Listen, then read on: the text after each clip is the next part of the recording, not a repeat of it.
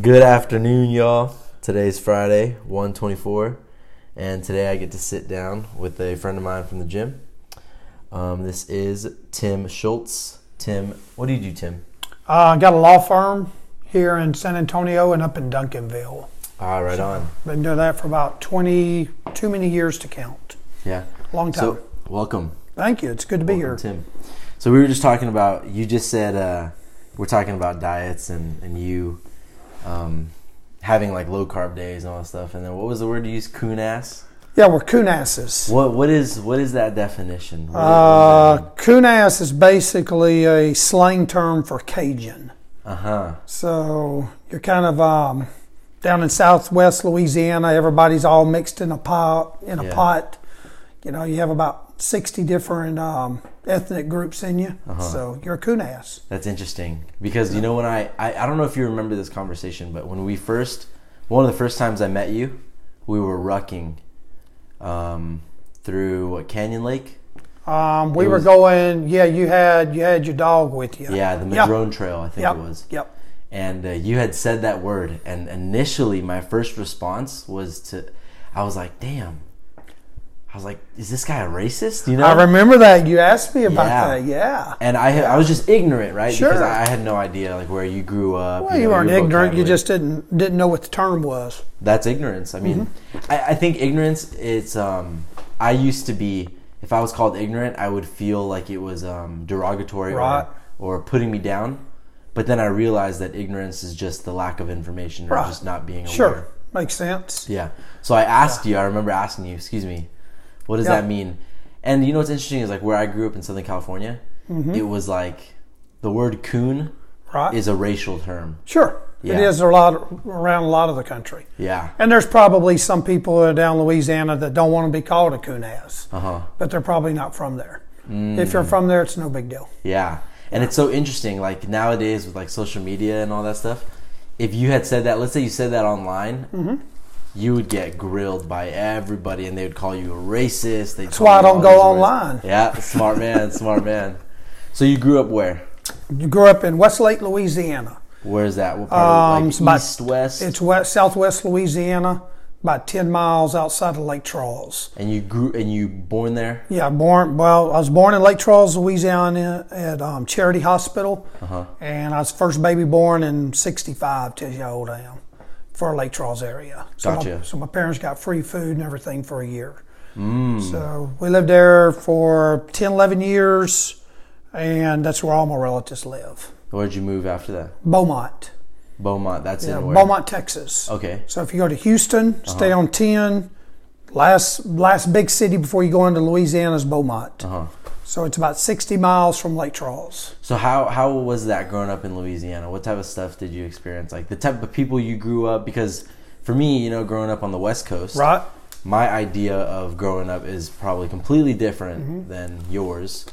And so for me to gain an understanding of like the type of person you are, I understand that a lot of like your vocabulary and things you say are based on where you grew up. Sure. And I think we need to focus more on intent rather than the actual things you're saying. Sure. And so I'm curious, what type of people you grew up? It was just a great childhood. Mixed pot of people? Yeah, everybody. I mean, I grew up with a kid named Tony Gonzalez, played baseball together.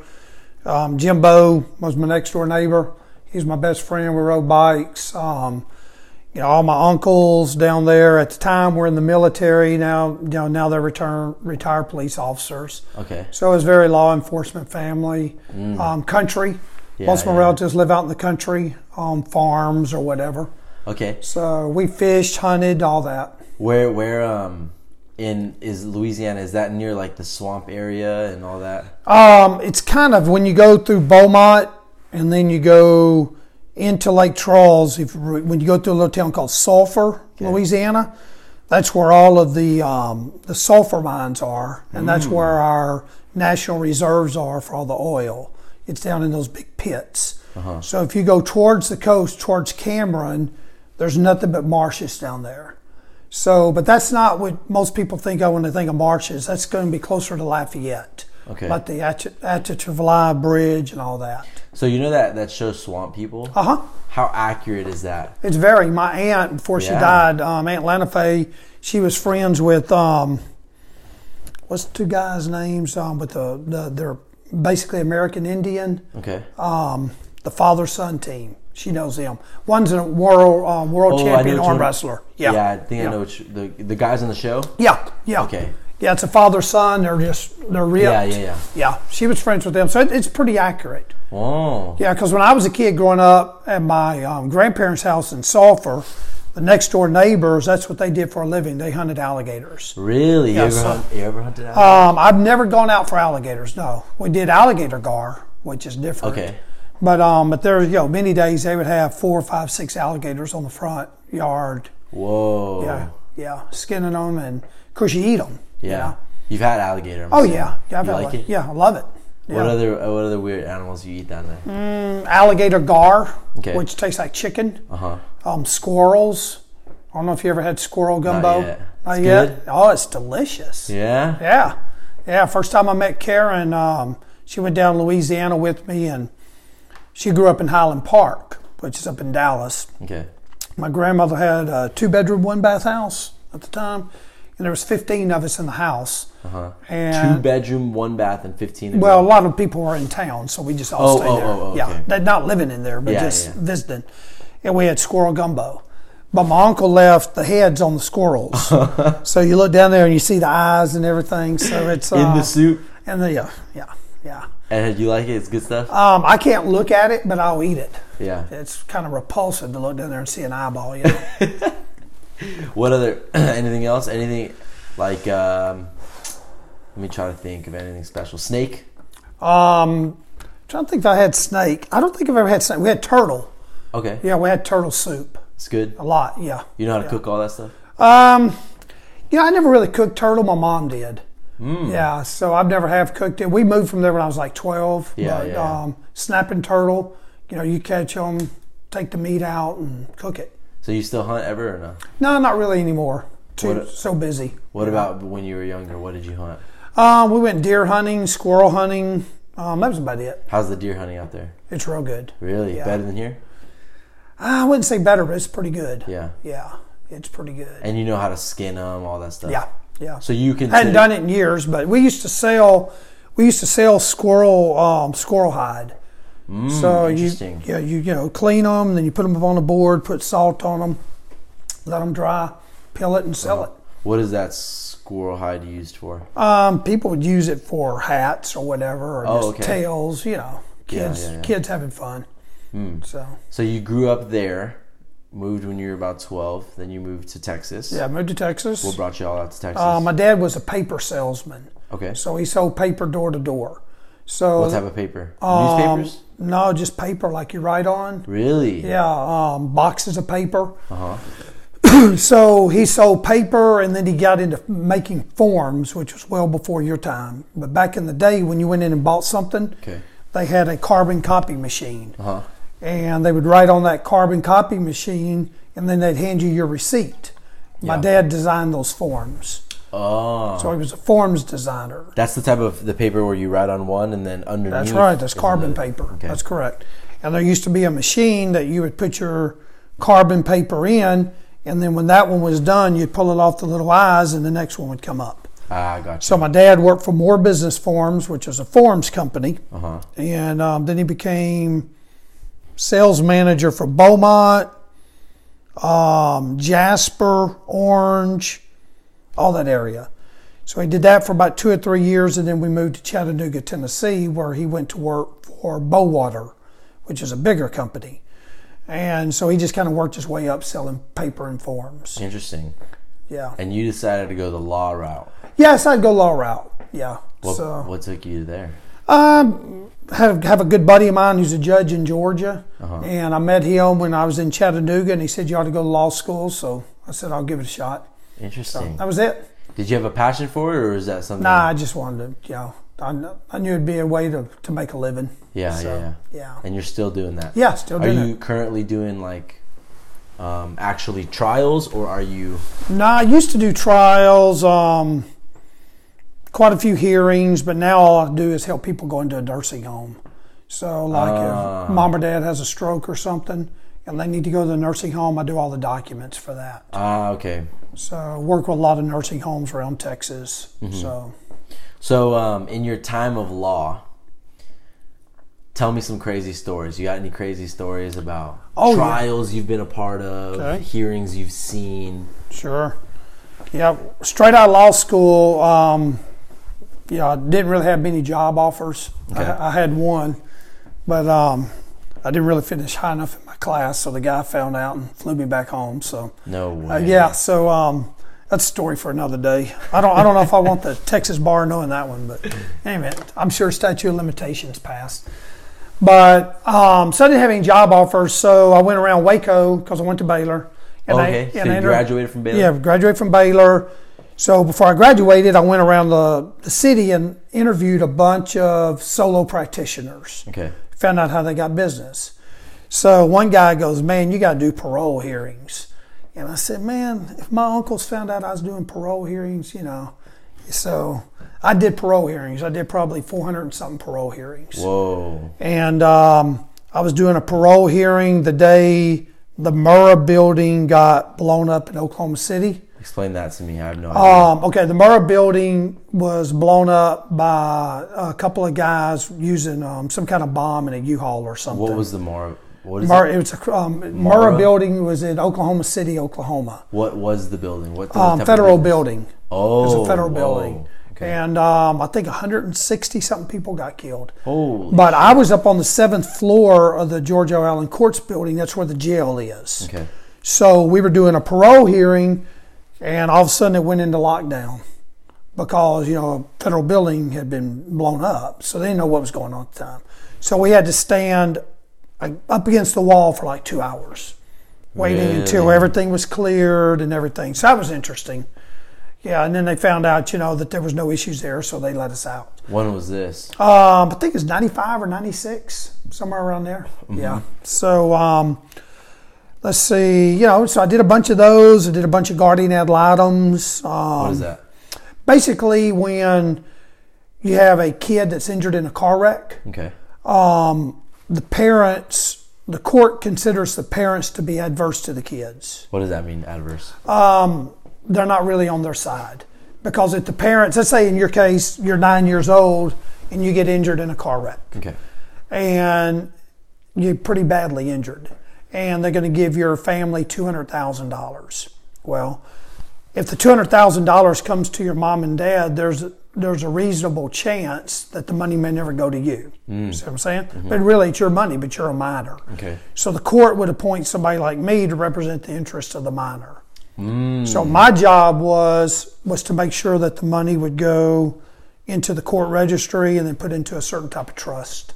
Oh, I see. So when the kid turns, 18 or 25 or whatever. Now, who is the person who gets you on board? Do the parents? The judge. Okay, so the judge. Yeah, there was a judge up in Dallas at the time who gave me a bunch of work. Either guardian ad litem's, mediations, all that kind of work. You ever done anything with any violent criminals?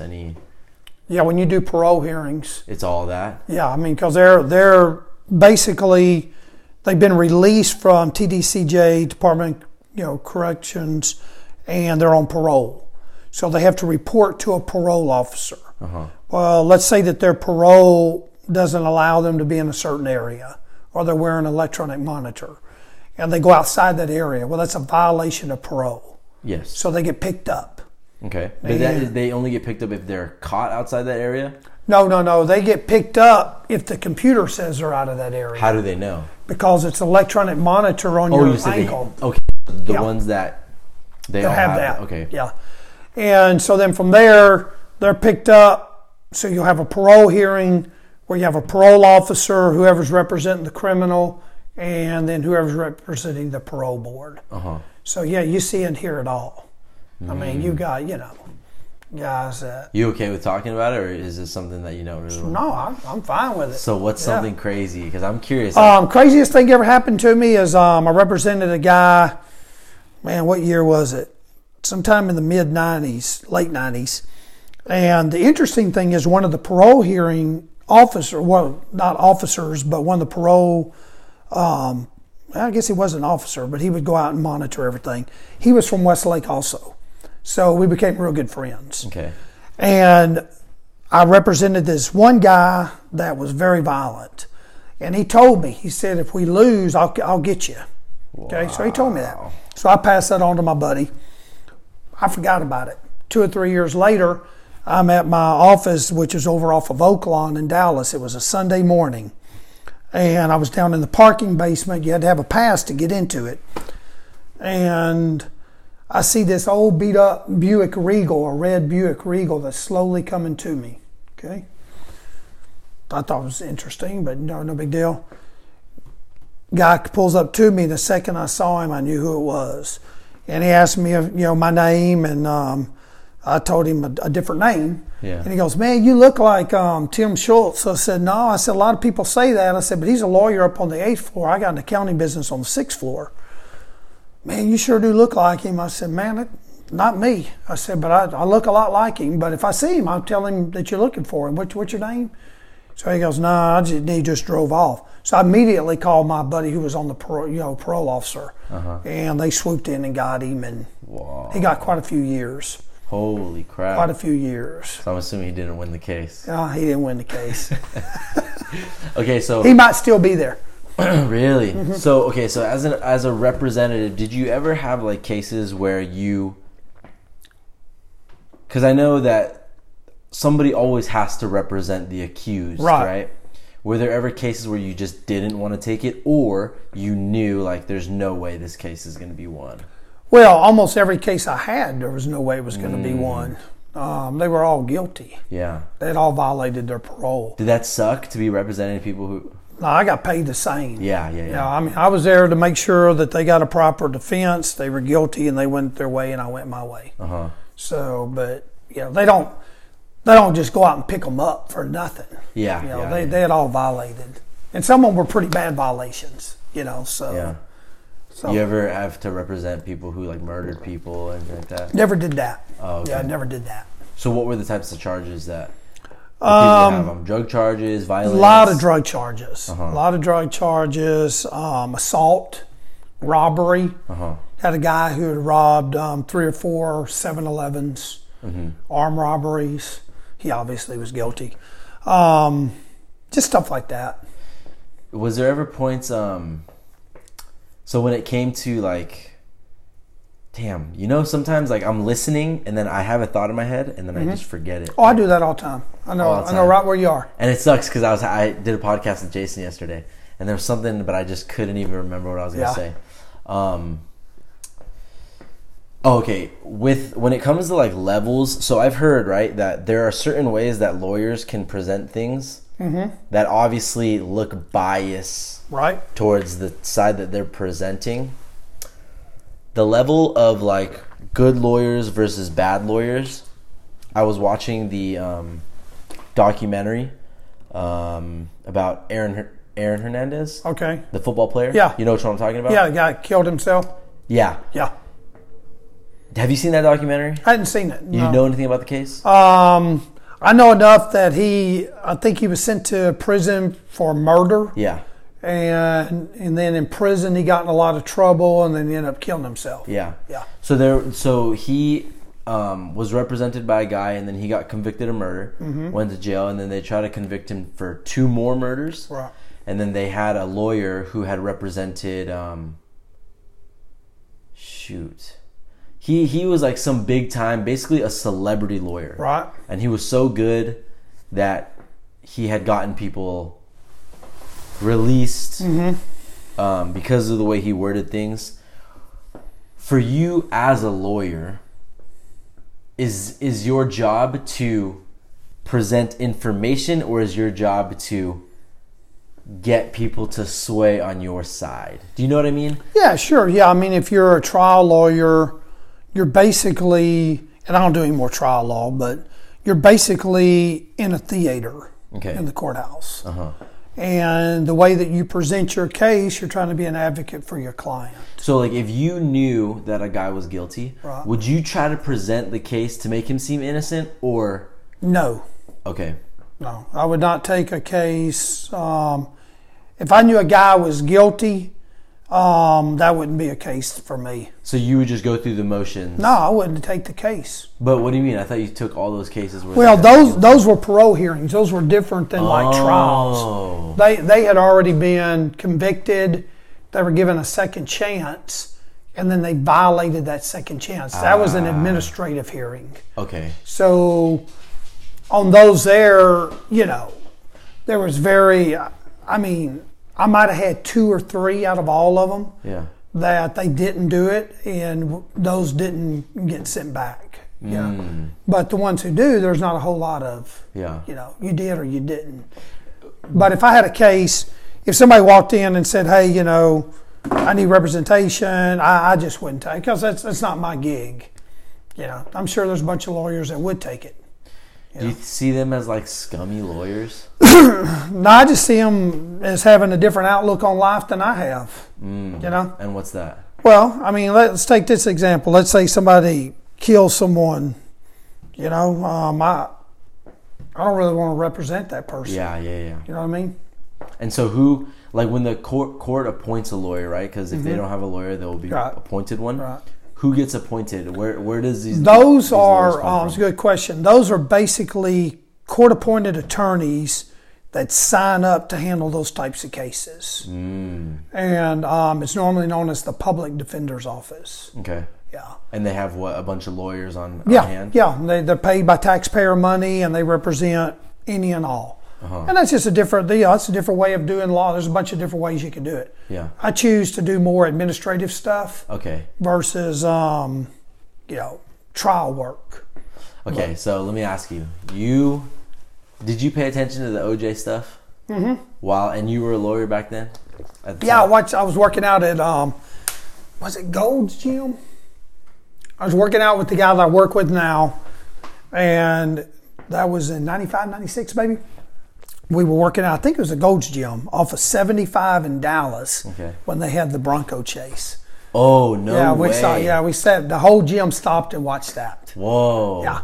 And then I was on 2501 Oaklawn on the 8th floor during the trial. I had a big, nice outside back porch. And we would sit out there over lunchtime and catch up on the trial. So, we watched it. Guilty. Yeah. Guilty. No doubt. No doubt. So what got him out? Money? I don't know. I guess money and very good lawyering, Yeah. That whole glove deal was a huge mistake, What was it? What happened? Well, they put a glove on. They said if they gave the glove and he acted like he couldn't put it on. What was the glove? The glove was the glove that was worn whoever sliced him up. Okay. And he acted like he couldn't put it on. And then that's where that saying Johnny Cochran said, if the glove doesn't fit, you must acquit. Yeah. So, but that was very poor of the prosecutors to try to put you don't give the defendant something and allow them to try to put it on because they can, it'd be like a pair of socks. Well, it doesn't fit. Yeah. So he did that and then. Well, my opinion is, there was a lot of evidence and, he sure made a good run in that Bronco. It's a nice Bronco. That's so crazy. Yeah. Money talks? Mm-hmm. So even in the court of law, like okay, let me ask you, being a lawyer, how much corruption is there in the court of law? Like, for example, Epstein. Okay, that's the big thing right now. Right. It seems like that is the conspiracy theory that's going on, that he didn't kill himself. Mm-hmm. Almost unanimous across the U.S. is like, Epstein didn't kill himself. But yet, nobody's been acquitted for the death of Epstein. Mm-hmm. What's going on? What's your ideas? Let me pick your brain. Well, I just look at, most prisons, the camera systems work. Okay? Mm-hmm. That's a no-brainer. Yeah, Right. So if the camera system happens not to work for that little bit of area, that generally raises an issue. Yeah. Okay. And they have several different layers of camera systems. So to say that a camera is not working is kind of unacceptable. Okay. Number one. Number two, to say that the guards didn't properly check, I mean, that's their job, So just, I don't know whether he killed himself or not, but just factually, it certainly doesn't look good, does it? And now they're saying something about some autopsy, or I hadn't really read it, but somebody in an autopsy says, from where he was, it wouldn't work that way. And I guess the guy who led the autopsy had said that he had never seen in his 30 years the breaks in his neck and the different things that happened, that there was no way. He's never seen somebody hang themselves and have that type of... Yeah. And this guy with 30 years experience. Yeah. Yeah. And, I think the point you're making is why haven't people actually paid attention and gone after those that would have a motive to do that? And that's a question I don't know. I mean, why wouldn't they? Yeah. I know. Yeah, it's got to be money. It's got to be money and power. Has to be. You knew about Epstein and about who he was? Once all this stuff started coming out, yeah. Did you hear about how he would take politicians to his island? I read that. It's crazy. Yeah. I don't get how. I don't know. It's so crazy to think that there are these super elites or these super people who kind are of above the law. Yeah. Well, that's the whole point of our justice system. Lady Justice is supposed to be blind, which means you get the same shake whether you're poor or you're rich. But obviously, that's not the case, is it? Not even close. Yeah. I was talking to my dad about Trump and how he kind of just does things his own way. Do you believe that our system of government currently is outdated for where we are now? I don't think the system of government's outdated. I think the people that's in power are outdated. Yeah. I think we're, going on 240 years or whatever it is. We're a republic. We got 3 branches of government. They all checks and balances. But when you have one particular group of people that will go after people, not based on policy, but based on who they are, that's a serious problem. Yeah. Serious problem. What is the way to fix it? Is there a way? Because I don't know what an easy answer is, because you can say, well, what about voting? Okay. Well, it's obviously not working, right? Look what's going on in Virginia. What's going on? You got 3 counties that voted one way. You got 97 counties that voted the other way, and the 3 counties ruled the 97. So now the 97, 41 of those are looking to secede and go to West Virginia. Whoa. So the huge urban population centers, that's why we have an electoral college. You have an electoral college because if we only went with popular vote, then out here in this beautiful place y'all have, you and your neighbor. Well, if you're in, you're from Southern California. Yeah. Okay, if you're in San Diego, how many neighbors do you have between here and there? 40? Probably. Yeah, 40, 50. Yeah. So that little area there is going to control what we do over here because there's a bigger population. Yeah. So that's why we have an electoral college to offset that. So the framers of the Constitution were pretty smart. Yeah. Yeah. One thing I was talking about, I forgot who it was, but basically about how a president can't be in office for more than 2 terms. Right. And it seems like such a great... There are certain things I feel like about the Constitution. I don't know the ins and the outs, but I feel like there are certain things that weren't made to rule however many people we have in the United States. What is it? Hundreds of millions? 300 and something million. Yeah. 310, I think. And that was made when there was 13 colonies. Right. Sure. So some of the rules are a bit where they need to be changed, but I guess the process is really slow. Right. I was thinking and how there's a president can only serve 2 terms. It's almost like it sounds like a great way to do things, right? Because then we wouldn't have countries like North Korea where a country is in complete power. Right. You know what's fascinating?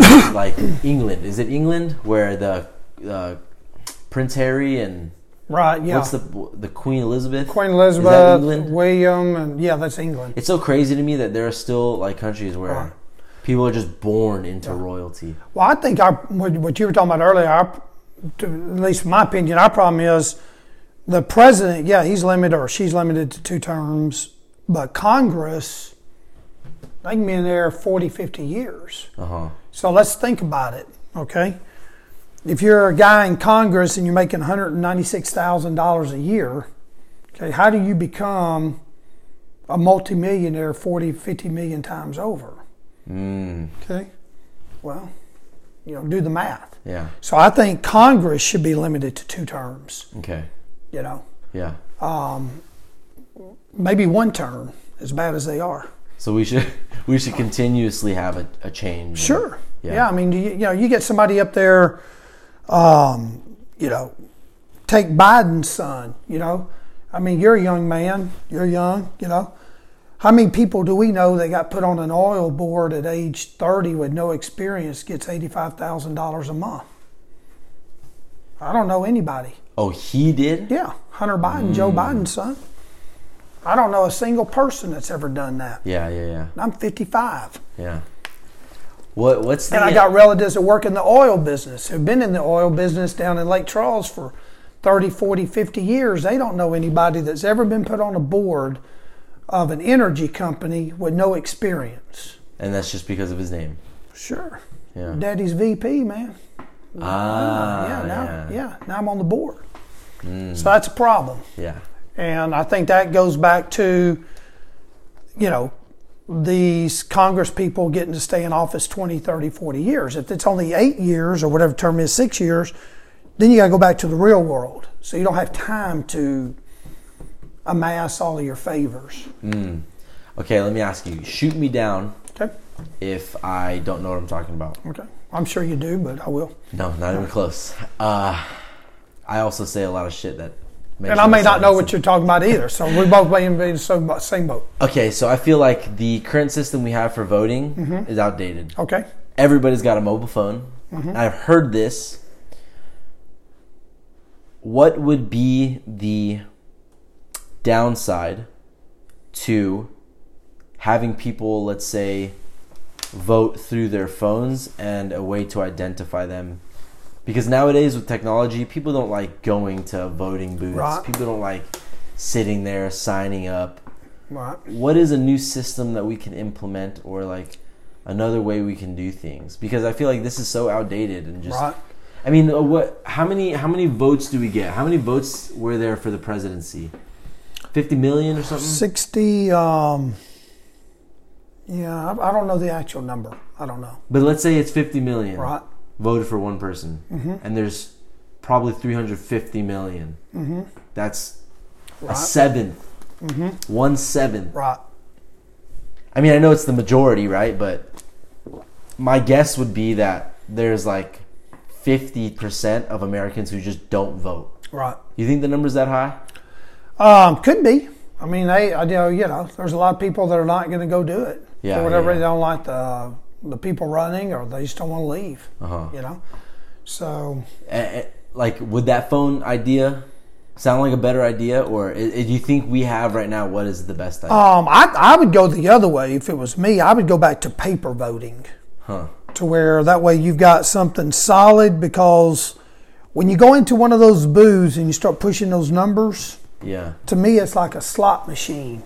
I have no clue where that's going. Yep. And I have nothing that says I voted for A, B, C, or D. Yep. All I've got is this computer monitor that says, did you do all these? And then you hit yes. Well, I mean, phones get hacked. Computers get hacked. Yeah. I know in the last election, Georgia reported that they were getting 20 or 30, and a buddy of mine's a judge, and he confirmed this, they were getting 20 or 30 intrusions from one of the parties, Democratic Party's computers. Okay? Whoa. So, and I don't care whether it's a Democratic Party or a Republican Party, it shouldn't be happening. Yeah. So I like paper. That Old way school. I leave with a piece of paper, and if you don't want to go down and vote, you don't have to go vote. Yeah. That's your choice. Yeah. You know? And now for people who are handicapped and can't get out of the house, there would have to be some other method. Yeah. And maybe that's where we use the phone method. You know, something like that. You seem like a very wise, just from my time knowing you, you seem like a very wise guy, very, very welcoming, very... I appreciate that. Where have you traveled? Let's see. What gives you this... You just seem very laid back where you're not... You're somebody where I feel like if I talked to you and told you anything, you wouldn't judge me. All right. And that's kind of rare. Have you traveled much? Pretty good bit. I mean, we've... For TK's Golf, we've been to 27 different states. Holy shit. So all over the country. We've been to Scotland. I've been to Guatemala. I've been to Mexico. I've been to Canada. Outside the States, I think that's it, unless I'm missing something. Yeah. 27 states is a good amount. Yeah. So we've been around a lot. Yeah. You know, so. What type of people have you met? We've met all types. Yeah. You know, all types. Everything from, we went to Augusta, Georgia. TK was one of the top 10 in the nation drive, chip, and putt. So we got to go to Augusta there. So we met Condoleezza Rice. Augusta, Georgia? Yeah, where they held the Masters. So he actually got to drive, chip, and putt at the Masters. Whoa. Which was a big deal. So we met, huge honor for him to do it. He worked hard. We got to meet Condoleezza Rice. Who's that? She was one of the second Bush's part of his administration. She's at Stanford now. Okay. She is she's a black lady, and she might be the first woman who was a member of Augusta, if I'm not mistaken. She golfs as well? No, not very much. They met her like an honorary member. Oh, I see. So we met those people. Met Lou Holtz, who was the former Notre Dame coach. He's one of the great guys of all time. If you watch basketball, Dick Vitale. I've heard of him. Okay. Met him at a Notre Dame USC pep rally game. Got to sit right behind him. Really cool guy. So meeting people like that's been interesting. You golf or no? Used to. Oh, okay. So is that how TK got into it? A little bit. His was kind of happenstance. We were members at Sunterra, and he was 3 years old, I think, and we didn't have a babysitter. So my office was up at Sunterra on the third floor above the pro shop. Okay. And one of the guys there, Jeff, he was running an after-school kids camp for ages 8 to 13. So I asked him, I said, man, and my office overlooked the green. I said, our son's only 3, but can you just go down there and just kind of, hang out with the kids? Well, he went down there and he loved it. So, at 3? At 3. So we got him a little bitty set of golf clubs. We still have them. And got a picture of one of his buddies was named Mauricio Cohn, and they were from Mexico. And Maurizio's dad ran, what was it? It wasn't an onyx business. He did something with marble or something like that. So we got to be good friends with them. And we got pictures. I think TK was 4, and they had a putting contest. And Maurizio was like 9.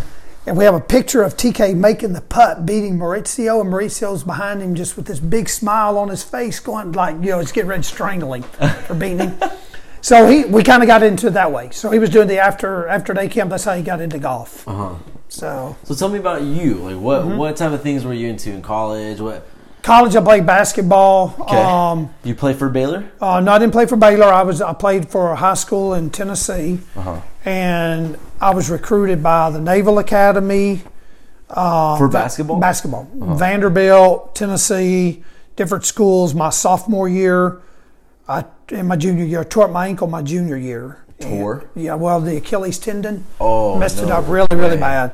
So that set me back. So I ended up going to a small school in Tennessee, trying to rehab that and get back to a Division I level. Never did. Lost half a step, and that was it at that level. But played basketball all the way through college. So that was a good time. What else? Anything else you were super into? If I were to ask you, like, Tim, what are your passions? Passions now, believe it or not, I like working on stuff with TK. He does more truck work than I do, but just working around the house, doing stuff like that, working out at the box. Yeah, I like that. Last year you did which? The Bataan Death Yeah, March? we did Bataan Death March 2 years ago. Okay. And that was by far the best thing I've ever done. Tell me. Yeah. It was awesome. 10,000 people there. We went with Brandon, Scott Carter, Vogel. I mean, the list goes on and on. Morehouse. I think there might have been 20 or 22 of us. I'd only been exercising for 6 months. I spent 20 years doing nothing. Okay, office job. Yeah, I mean, just when I say nothing, I mean nothing. Okay, so I eating a lot. Yeah. So we joined the GM in September, and we did the Bataan Death March in March. So between September and March, I lost a bunch of weight.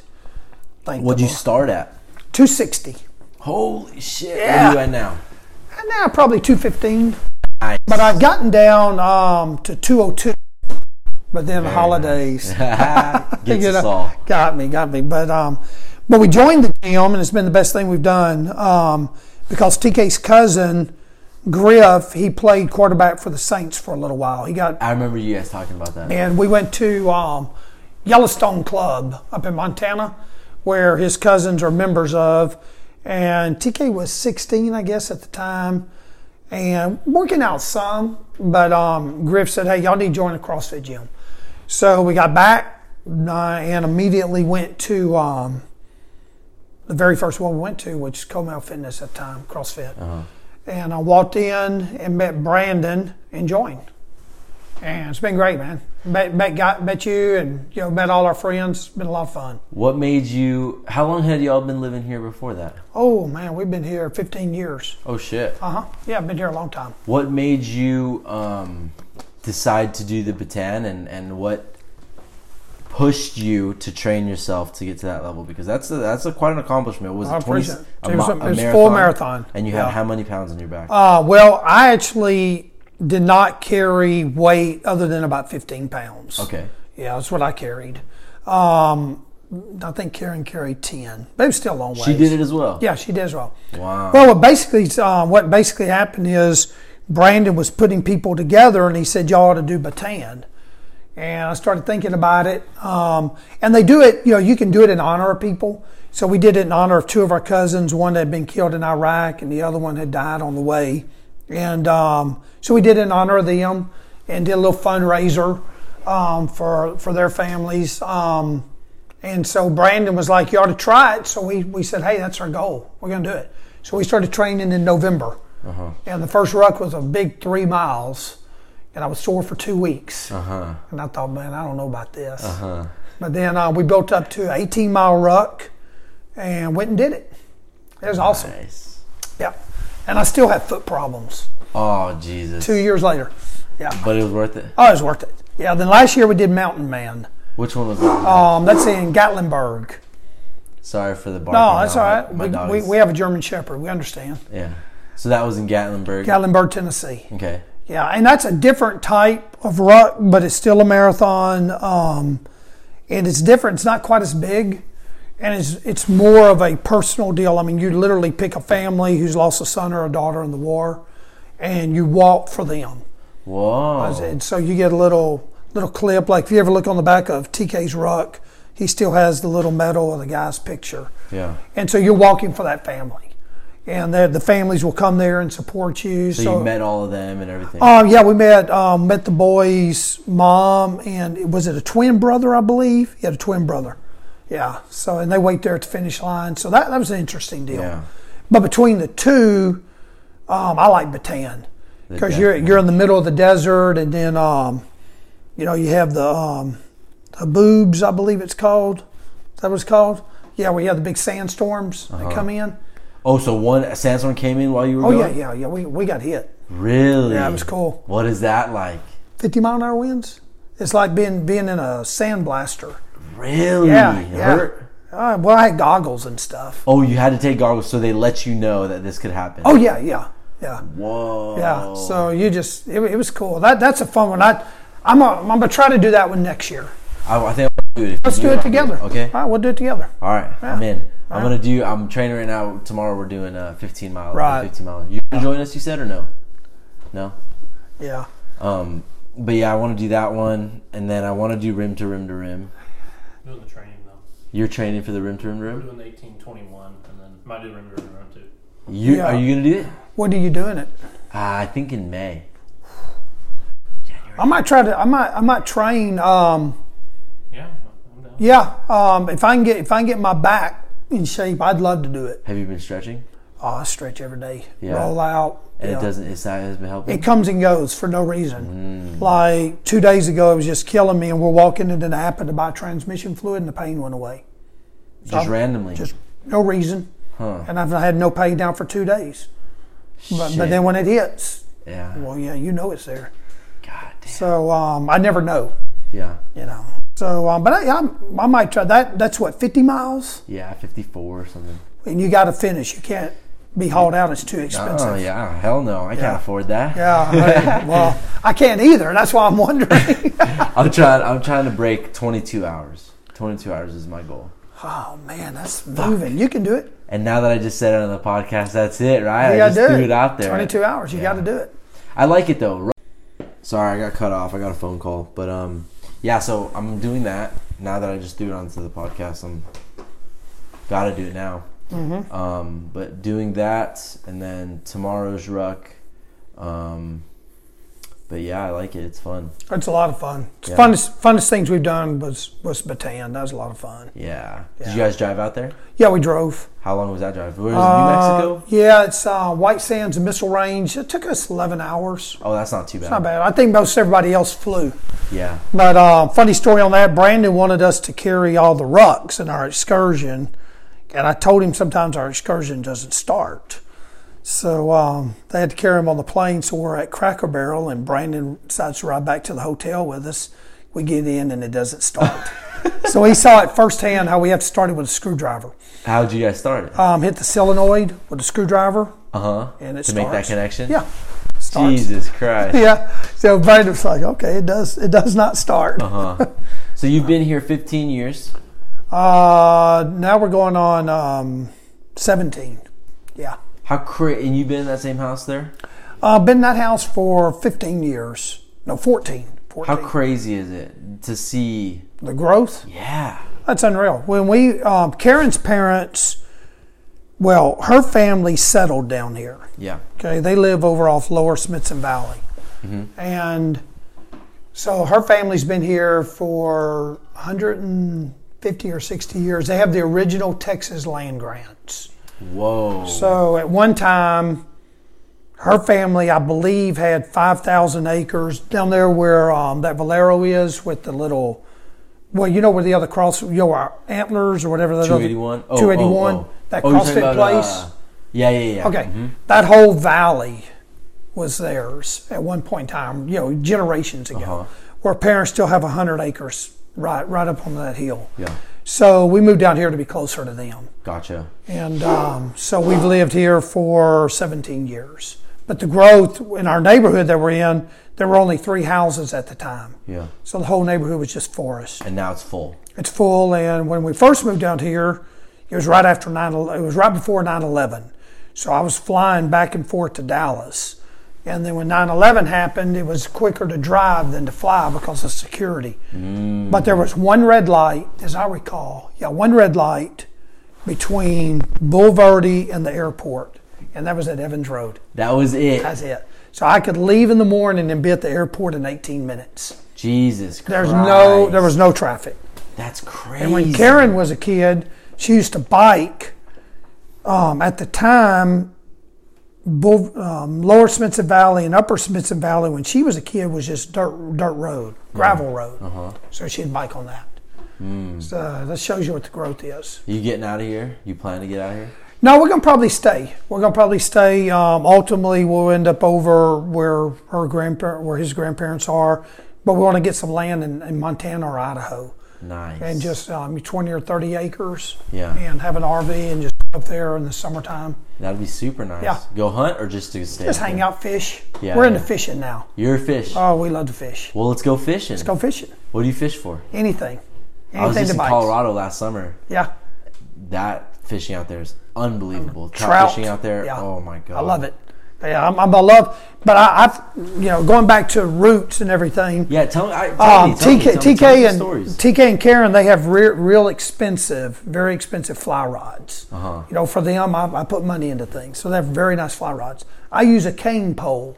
What's that? A cane pole it's this. We can buy them at Academy for $5. But it's just cane that you put together, so it's like a 15-foot cane. Like sugar cane? Yeah, sugar cane. Yeah, it's a cane pole. So that's what I use to trout fish. So then I came up with this idea. Wait, does it have guide holes on it? No, it's just at the end has a guide hole, and that you tie your line on that. And down in Louisiana, you bluegill fish with it. So if you're up on the bank of a stream, you can stick your line out there. Okay. So, and I cane pole fished in the streams of Montana at Yellowstone Club, and I'll tell you a little bit about Yellowstone Club, but I didn't really fit in there with my cane pole, to say the least. Please tell me all about it. Well, Yellowstone Club it sounds like a rich person's club. My brother-in-law has a place there, okay, and they own some other property up there, but your neighbors are Warren Buffett has a place up there. Jesus Christ. Bill Gates. Who's that guy? Ben Affleck? Yeah. He taught his kids how to fish up there. They never fished. Holy shit. Yeah, Jennifer Garner. Tom Brady, saw him at breakfast. So it's obviously a poor coon ass couldn't afford that. But, I was smart. I married a girl whose brother has money. So, so anyway, we were up there. Well, we came up with this idea. And, TK thought I was crazy, but I said, I'm going to trout fish, but I'm going to use crickets and grasshoppers. Okay. So for 3 months, every day in the backyard, I'm out there with my fly swatter, and I'd freeze them. So we went. Wait, getting crickets and grasshoppers? Primarily grasshoppers. So we go to Montana, and man, we just slayed them, dude. Yeah, with your cane pole? No, this time I brought a spinning rod. Okay. Yeah, and so that's what we do now. So we use live bait that's been frozen, and just throw it in there, and it doesn't last 2 seconds. So we caught so many trout, it wasn't even funny. That Yellowstone Club? Yeah. How big are the trout there? They're not real big. I mean, they'll 10 inches to 12 inches maybe. What's the biggest fish you ever caught? Biggest fish I ever caught was actually landed or hooked into it. Freshwater. Landed. Yeah, because 10-pound bass. Oh shit. Yeah, Toledo Bend. 9 or 10-pound bass when I was a kid. Caught a bunch of garfish. Yeah. Alligator gars with a noose. Probably, I don't know how big they were. They're 3, 4, 5 foot long. Oh crap. Yeah. So you fished a lot when you were a kid? Oh, every day. Yeah? Yeah. How's the fishing in Louisiana? It's awesome.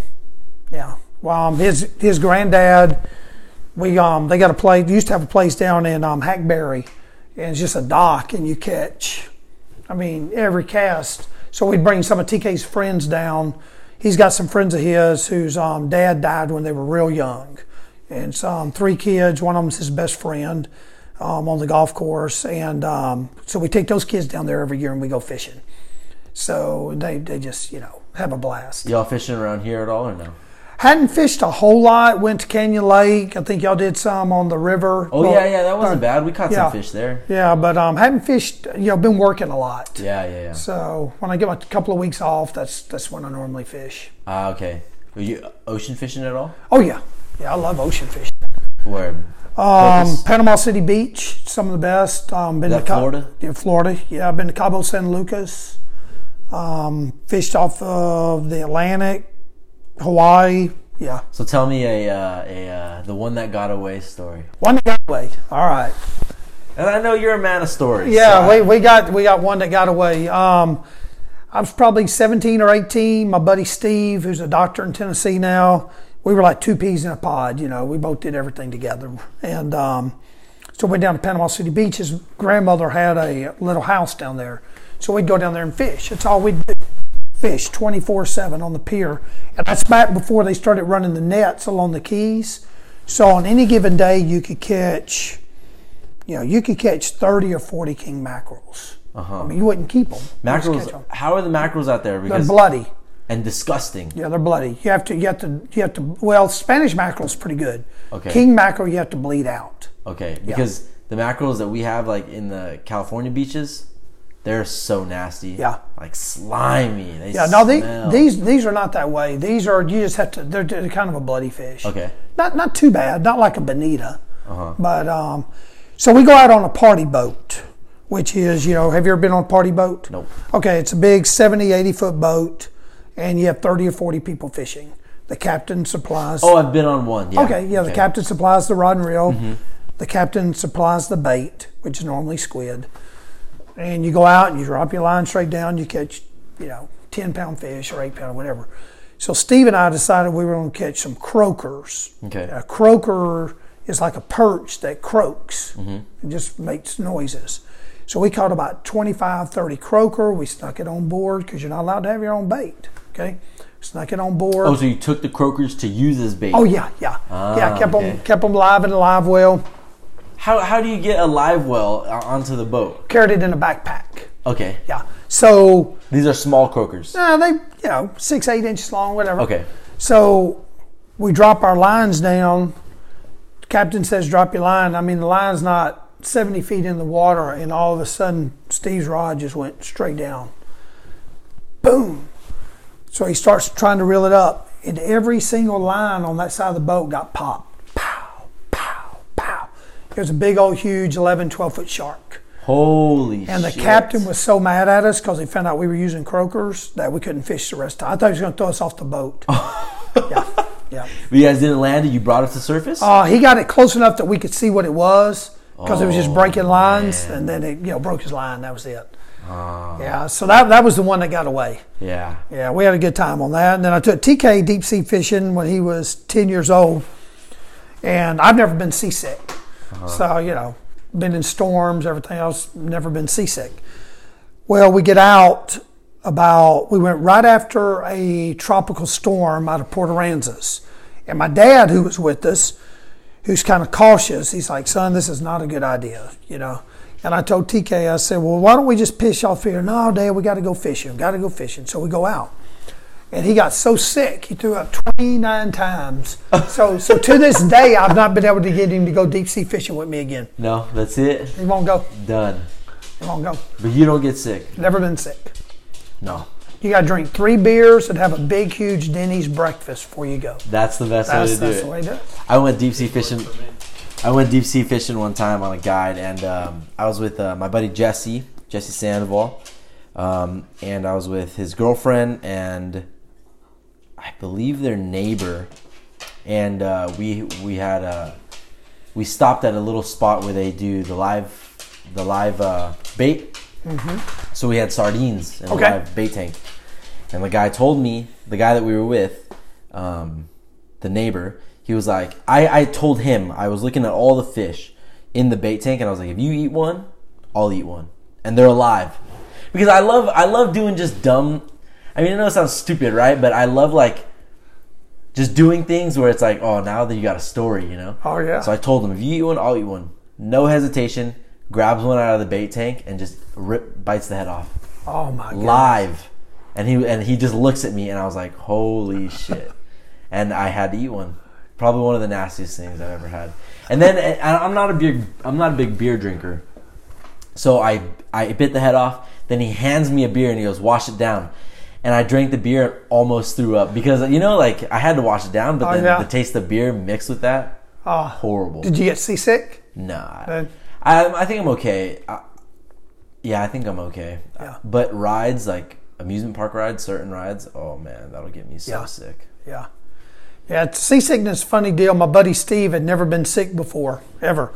And we went out one time and he got seasick. And everybody on the boat was sick, and I couldn't find him. Yeah. So I go and I look in the bathroom, and he was down on the floor holding the toilet. And he looked up at me and he goes, tell the captain I'll pay $1,000 if he'll go back now. And he's never been out again either. So my buddy and my son have deserted me. So if you want to go deep sea fishing, let's go. I'm in. I know there's some other people who are in. Yeah. I'm pretty sure Alejandro's in. I know Hogue goes down to the coast. Did you ever see those sharks that Alejandro Unbelievable. Caught? Insane. Unbelievable. Yeah. You ever fish, surf, or no? Oh, yeah. Yeah. But I've never caught anything like that. Yeah. They must have taken their bait out with a boat or something. Yeah, no. They said that they would go on a kayak and go half a mile, and 1 drop mile. It? Yeah. Okay. Yeah. 1 mile? That's I can't even unbelievable. imagine. Yeah. I don't know how the spools have that much line. They have huge spools, huh? Yeah, those were unbelievable. Yeah. That's very impressive. Yeah. So the one that got away, what do you fish for now? Bass? You a big bass fisherman? Trout. I like to fish. I don't like going down where it's real hot anymore. Yeah. Like down Louisiana. Is there good bass fishing out there? In Louisiana? Yeah. Oh yeah, Toledo Bend, Sam Rayburn. Which was more in Texas, but Toledo Bend. Yeah. Where's the best trout fishing that you've gone?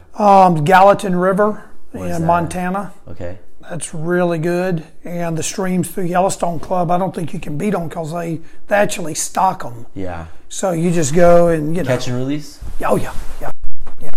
We don't keep them up there. Uh-huh. I guess we got one big enough. Might do that. So growing up, did you ever do like crawfish boils? Or... Oh yeah, we still do those. Yeah? Yeah, man. You gotta invite me to one of these, man. Let's go. I got a big pot and a burner. If you need me to bring it. I tell you what, can't really. It probably would be better if you came down Louisiana and did one down there. When's the next time you're going? Should be this spring. Okay. Yeah, should be this spring. I'd love to join you. Because it's hard to transport them up here, and I don't even know what they cost up here. They're What's probably that? crawfish. They're probably Okay. $5-6 a pound. Uh-huh. Down Louisiana, we buy them by the big, huge gunny sacks. Mm-hmm. So I think the last one we had 400 pounds. Holy shit! Yeah, 400 pounds of crawfish. And that's for just your family? Well, it's a mighty big family. They don't do CrossFit. They don't do CrossFit. It's some big ones. Yeah. You get is it a big festival or you Yeah, just get it's together? a family reunion. We'll have gotcha. 15 or 20, 30 people. And 400 pounds. Yeah, we had 400 pounds. Yeah. What else y'all cook? Potatoes in it. Have you ever heard of boiling crab? Sure. You've heard of that? Yeah. Oh, okay. They have it here. Yeah. Do they? Yeah, crab boil. No, well, okay, there's a place. So there's a place in California. Oh, you mean like a restaurant? Yeah. No, I've never heard of that. But I mean, we boil. Yeah, we catch them and boil them. They mix together cut up corn pieces, corn cob, potatoes, sausages. Sure. Yeah, we do that. Crawfish. Yeah.